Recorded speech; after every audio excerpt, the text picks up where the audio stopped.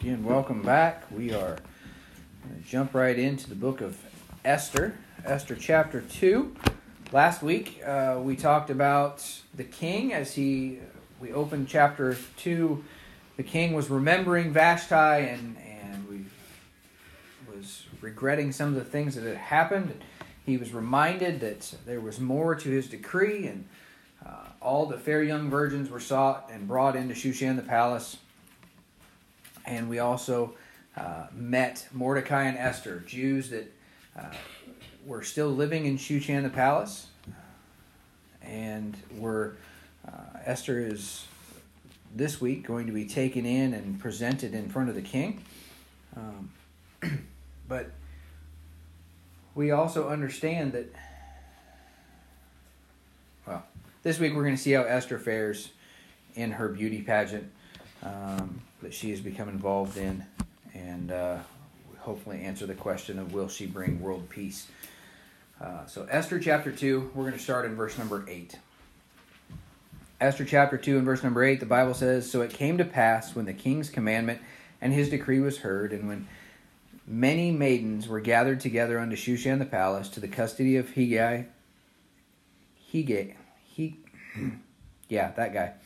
that Esther was brought also unto the king's house to the custody of Hegai, keeper of the women. And the maiden pleased him, and she obtained kindness of him, and he speedily gave her things for purification, with such things as belonged to her, and 7 maidens, which were meet to be given her out of the king's house.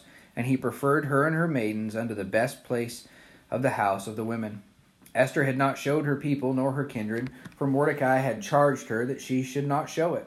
And Mordecai walked every day before the court of the women's house to know how Esther did and what should become of her.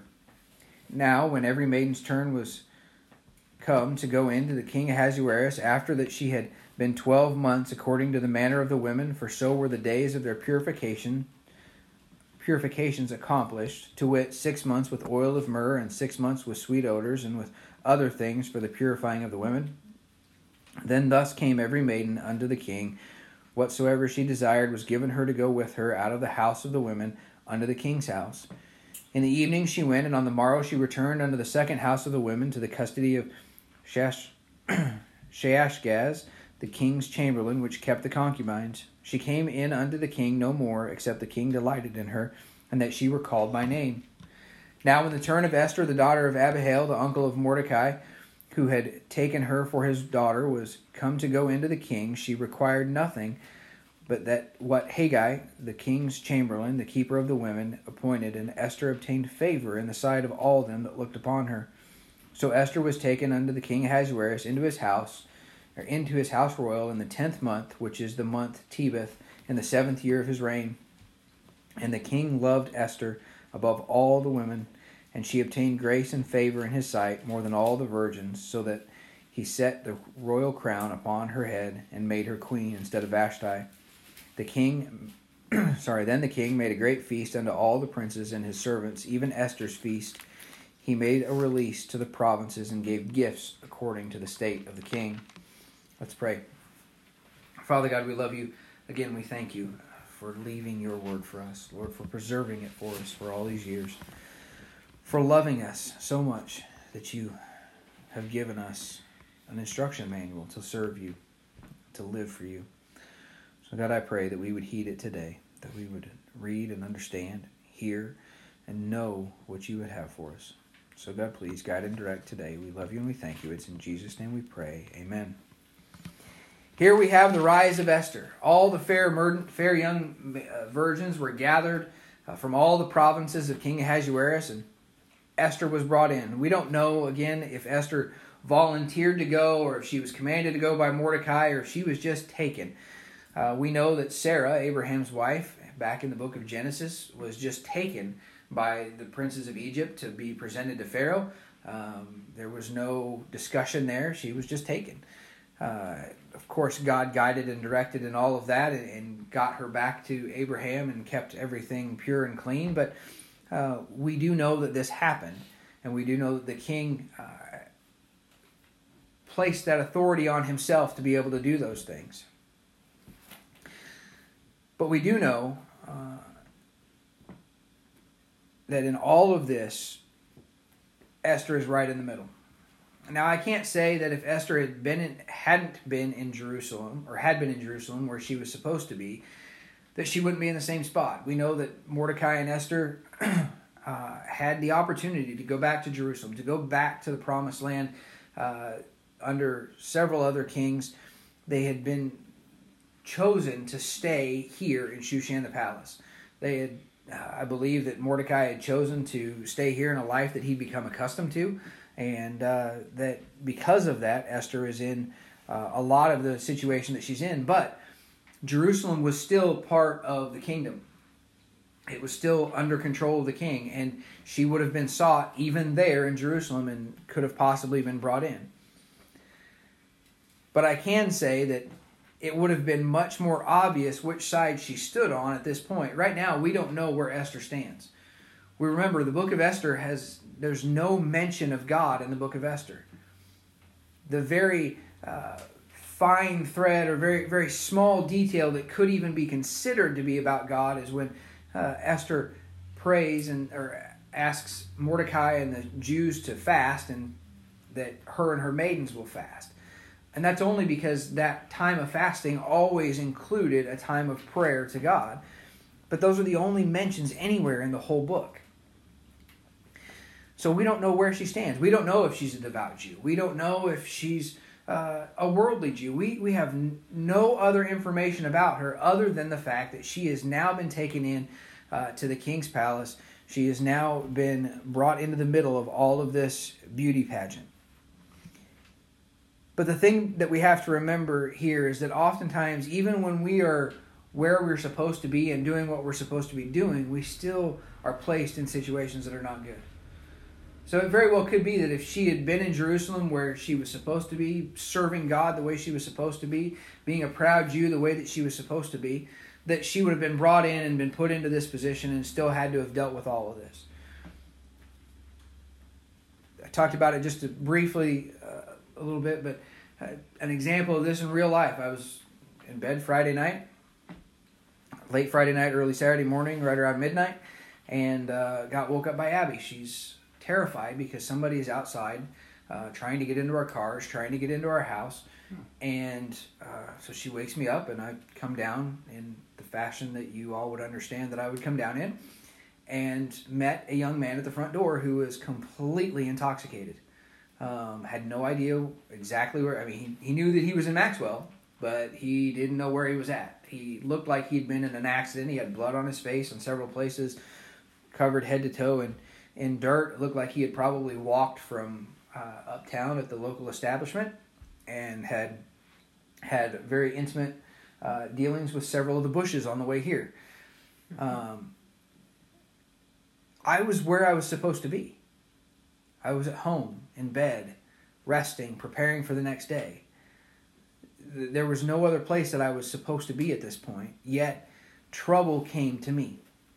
And we understand that sometimes that happens.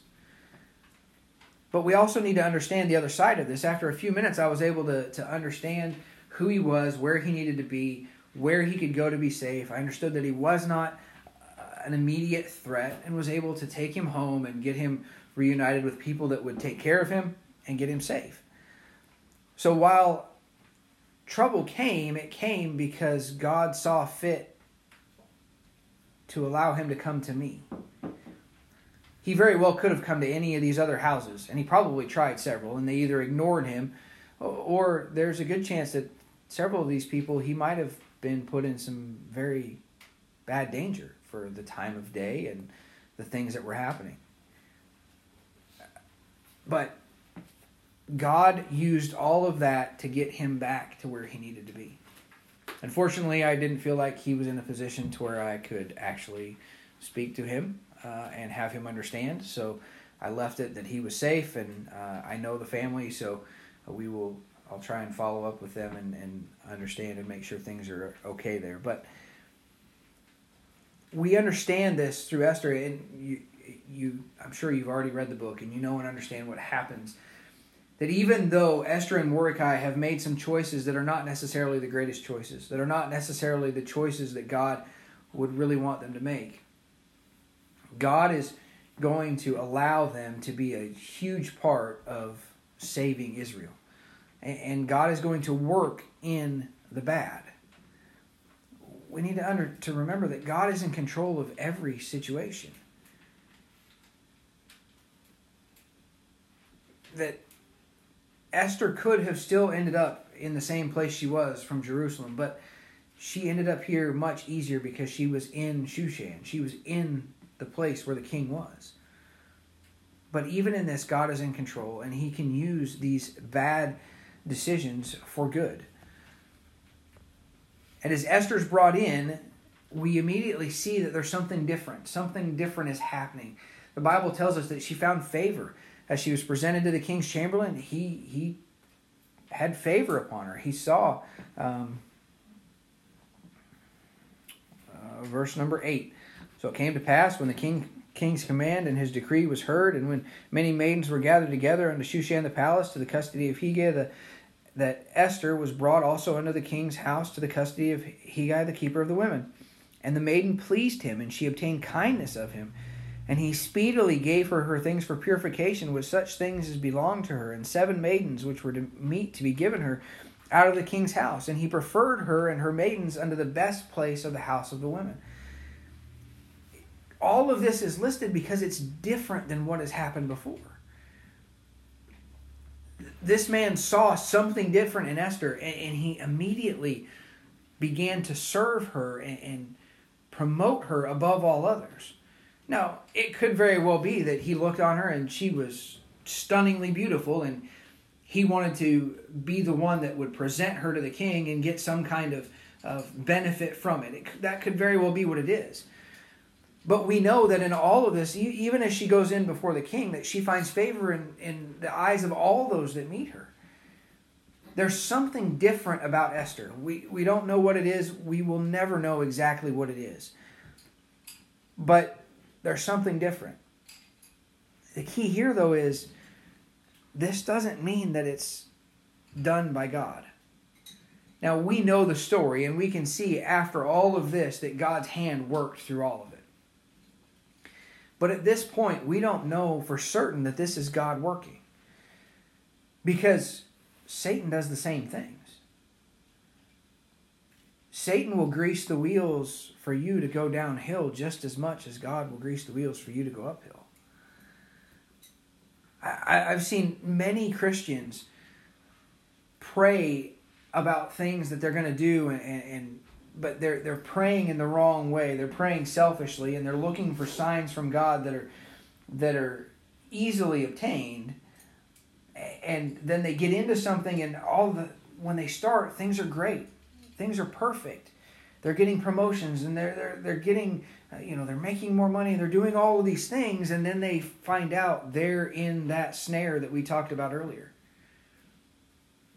Those prey animals, they go and they think, oh, I found this pile of my favorite food right here out in the middle of nowhere that's never been here before. Must be my lucky day. And then all of a sudden they're caught in a trap.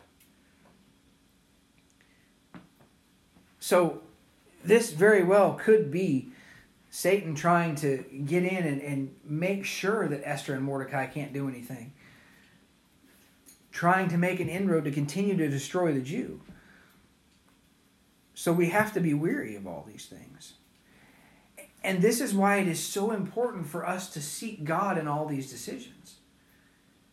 You see, if Esther and Mordecai had been where they were supposed to be, if they had been in Jerusalem, and they had been serving God and been openly serving God as Jews, then they would know better what God's dealing is in all of this.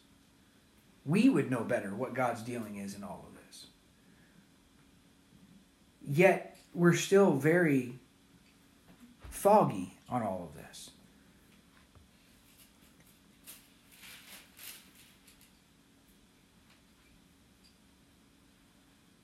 And we see some more evidence as we go on that Mordecai tells us that Esther has not shown her kindred because Mordecai had commanded that she didn't. She's not said, hey, I'm a Jew. And I find this revealing for a couple of things. One, I guess not revealing, but interesting in a fact that we don't know. It could be that if she was a Jew, she'd be disqualified. Because the Jews were captives. They were not seen as equal. So it could be that as a Jew, as essentially a slave, she would have been disqualified from being in this position, from ever even being considered to become the queen. So we don't know here. Is Mordecai ashamed? We know that Esther is being obedient. The Bible tells us that she's being obedient to her father figure, as any child should be. But I would also point out that the Bible also teaches us that we are only to obey those that have authority over us as long as they are doing things that are godly. You go back to the book of Acts and you see Peter and John going in and teaching in the temple, and then they're taken and put in prison and commanded to never teach in the name of the Lord Jesus Christ again. And as soon as they're released, they go out and begin teaching in the name of the Lord Jesus Christ again. Rome had authority over them. The Sanhedrin had authority over them. The priests had authority over them. Yet, they were doing ungodly things. So these two men are supposed to follow God. And they say, should we follow God or man? So, again, we see some good things and we see some bad things. We see Esther, she's obedient. However, if she was truly a proud Jew, a Jew that was serving God, she would not have any shame in proclaiming that. She would know and understand that that was her duty. We're not told for certain why Mordecai wants to hide all this. But we understand that there's a reason. This command could simply be for her protection. It could be that he knows and understands that there are people that hate the Jews that would just as soon see her dead than anything else. But we don't know. But the thing is, Mordecai, we've already seen and believe that he's really grown accustomed to his surroundings. That he doesn't want to be back where God wants him to be. You know, they say the best way to cook a frog is you don't throw a live frog into a boiling pan of water because he'll jump out. Instead, you put him in the pan with cool water and then you begin to heat the water while he's in the pan. And he grows accustomed. As the temperature increases, he just continues to grow accustomed to it. And eventually he's boiled to death. Kind of like us with hot tubs. You jump into the hot tub and it's hot right away, but then all of a sudden it's cold. You're comfortable, and then you begin to get chilled. The temperature hasn't changed, but we have grown accustomed to that change.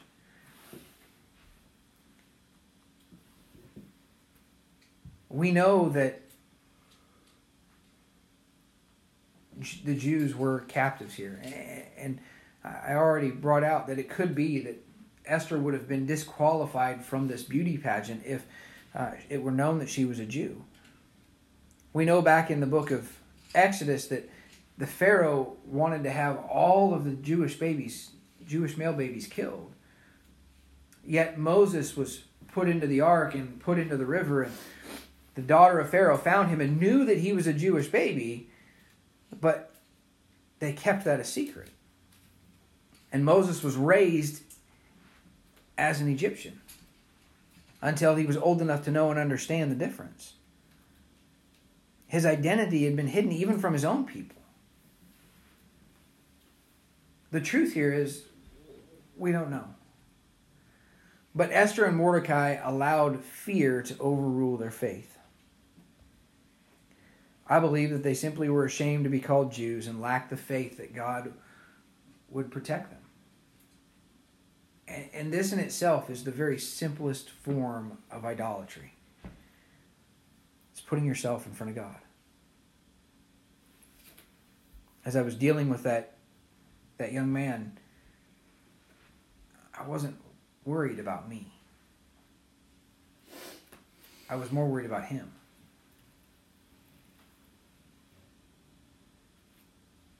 If I'd been worried about me, I'd have just simply left the doors locked, left all the lights off, and stayed in bed and let him wander off and do whatever he wanted to do. We could have come out the next morning and found him laying next to the car dead. That wouldn't have wouldn't have affected my life any different. But it sure changed his.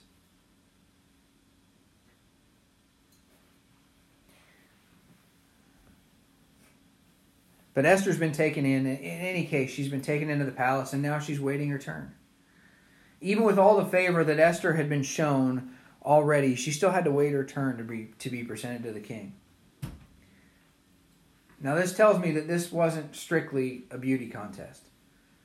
Because at this point, if she was so beautiful, they would have just rushed her in and said, yep, this is the one. There's all the rest of them are way too ugly. This is the one.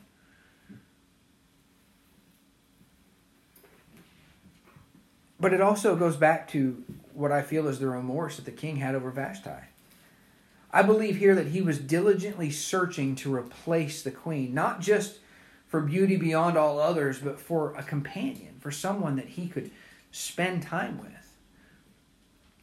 I believe this also points a little bit to the character of Esther. That she was not just a beauty, but she had other things to offer. Something in her character set her apart from the rest. And it's interesting how often those that are away from God still have godly character and character traits. Some of the most compassionate and loving, morally upstanding people that I've ever met have wanted nothing to do with God. Yet they spend their life serving others. But finally, it's Esther's turn to go in before the king, and the Bible tells us that she made quite the impression. In the 10th month of the 7th year of the king's reign, Esther was presented before the king for judgment. The Bible tells us in verse 15 that she required nothing extra from what she had already been given, and she obtained favor in the sight of all that looked on her. In verse 17, the Bible tells us that the king loved Esther above all women. She obtained grace and favor in his sight more than all the virgins, and he chose her to be queen. Now, this is a great place for us to understand that this is one of the few times that I think the king does show any resemblance to God. In the fact that Esther went in just as she was, with what she already had. She didn't require fancy clothes. She didn't require jewelry. She didn't require a parade of elephants and camels and a genie. She just went in as she was. God in his love and his care for us seeks us where we are. So many that I've talked to, they want to purify themselves before they go in. Now, the king made all of the women spend 12 months purifying themselves to prepare to meet him. This is where that very brief glimpse of God disappears. But God takes us just as we are. You don't get healthy to go to the doctor. You go to the doctor when you're sick. You go to the Savior because you're in need, not because you're righteous, not because you're holy on your own. We're not to spend 12 months purifying ourselves. We are to go to God and let God purify us because he is the only one that can truly make us clean. He's the only one that can get all the grease and grime out from underneath the fingernails. All those little traces that give evidence of who we are. And the king is overjoyed. he decides it's time for another feast. Now, if there's an excuse, this is a good excuse. He's found his bride. He's found his queen. This is a good time to have a feast. I would venture to say that this queen is going to be far better than the previous one. The Bible tells us that the king made a release for all the provinces and gave gifts according to the state of the king. He didn't just have the feast in Shushan and let it all be, but he sent press releases to all of his provinces. And my weird mind wonders, I wonder if they recognize the name. If any of the Jews in Jerusalem recognize the name as they're understanding what's going on. Obviously, there weren't any photos back then.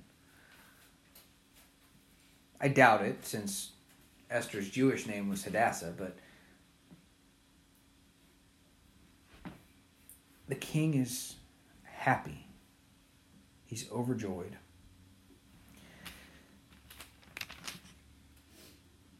The Lord, as we come to him, and it's not just the king that's overjoyed. It's the whole host of heaven. Now, I do want to again take a minute to remind us that this whole situation is very possible to still have been brought on by Satan. Especially since God has been left out of all of this book and all of Esther and Mordecai's lives up to this point. The king, as a picture of Satan, has orchestrated all of this, and there's been deceit on both sides. The only way for us to truly know that something is of God is to seek his face and get the answer from him before we begin. And this is important because, as we talked about this morning, there are two paths in life. There's the broad way that leads through the wide gate that goes to destruction. And there's the narrow way that leads through the straight gate that goes to life. Well, that narrow way isn't just a pathway. It's hard. It's difficult. Sometimes we get in the middle of whatever we're in and we realize that we're just clinging to the side of the cliff, even though we are right where God wants us to be. I mean, go back to the book of John. We saw the disciples go across. Christ said, go to the other side. They get in the boat, they go to the other side, and all of a sudden they're in the middle of a storm. One of the worst storms they've ever been in. A storm that has seasoned fishermen afraid. Clinging on for dear life, thinking the boat's going to sink.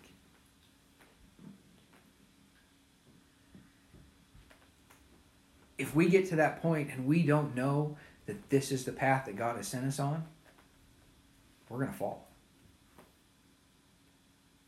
At best, we're going to freeze and not be able to move. It's in these times that the knowledge of knowing that this is where God has us, that God sent us here, that God is working in all of this, allows us by faith to give him the reins of our lives and to place our feet where they need to be, to show us where the next step is, the step that's going to hold us up, that firm foundation that we need. That can only occur if we already know that we're doing what God wants us to do.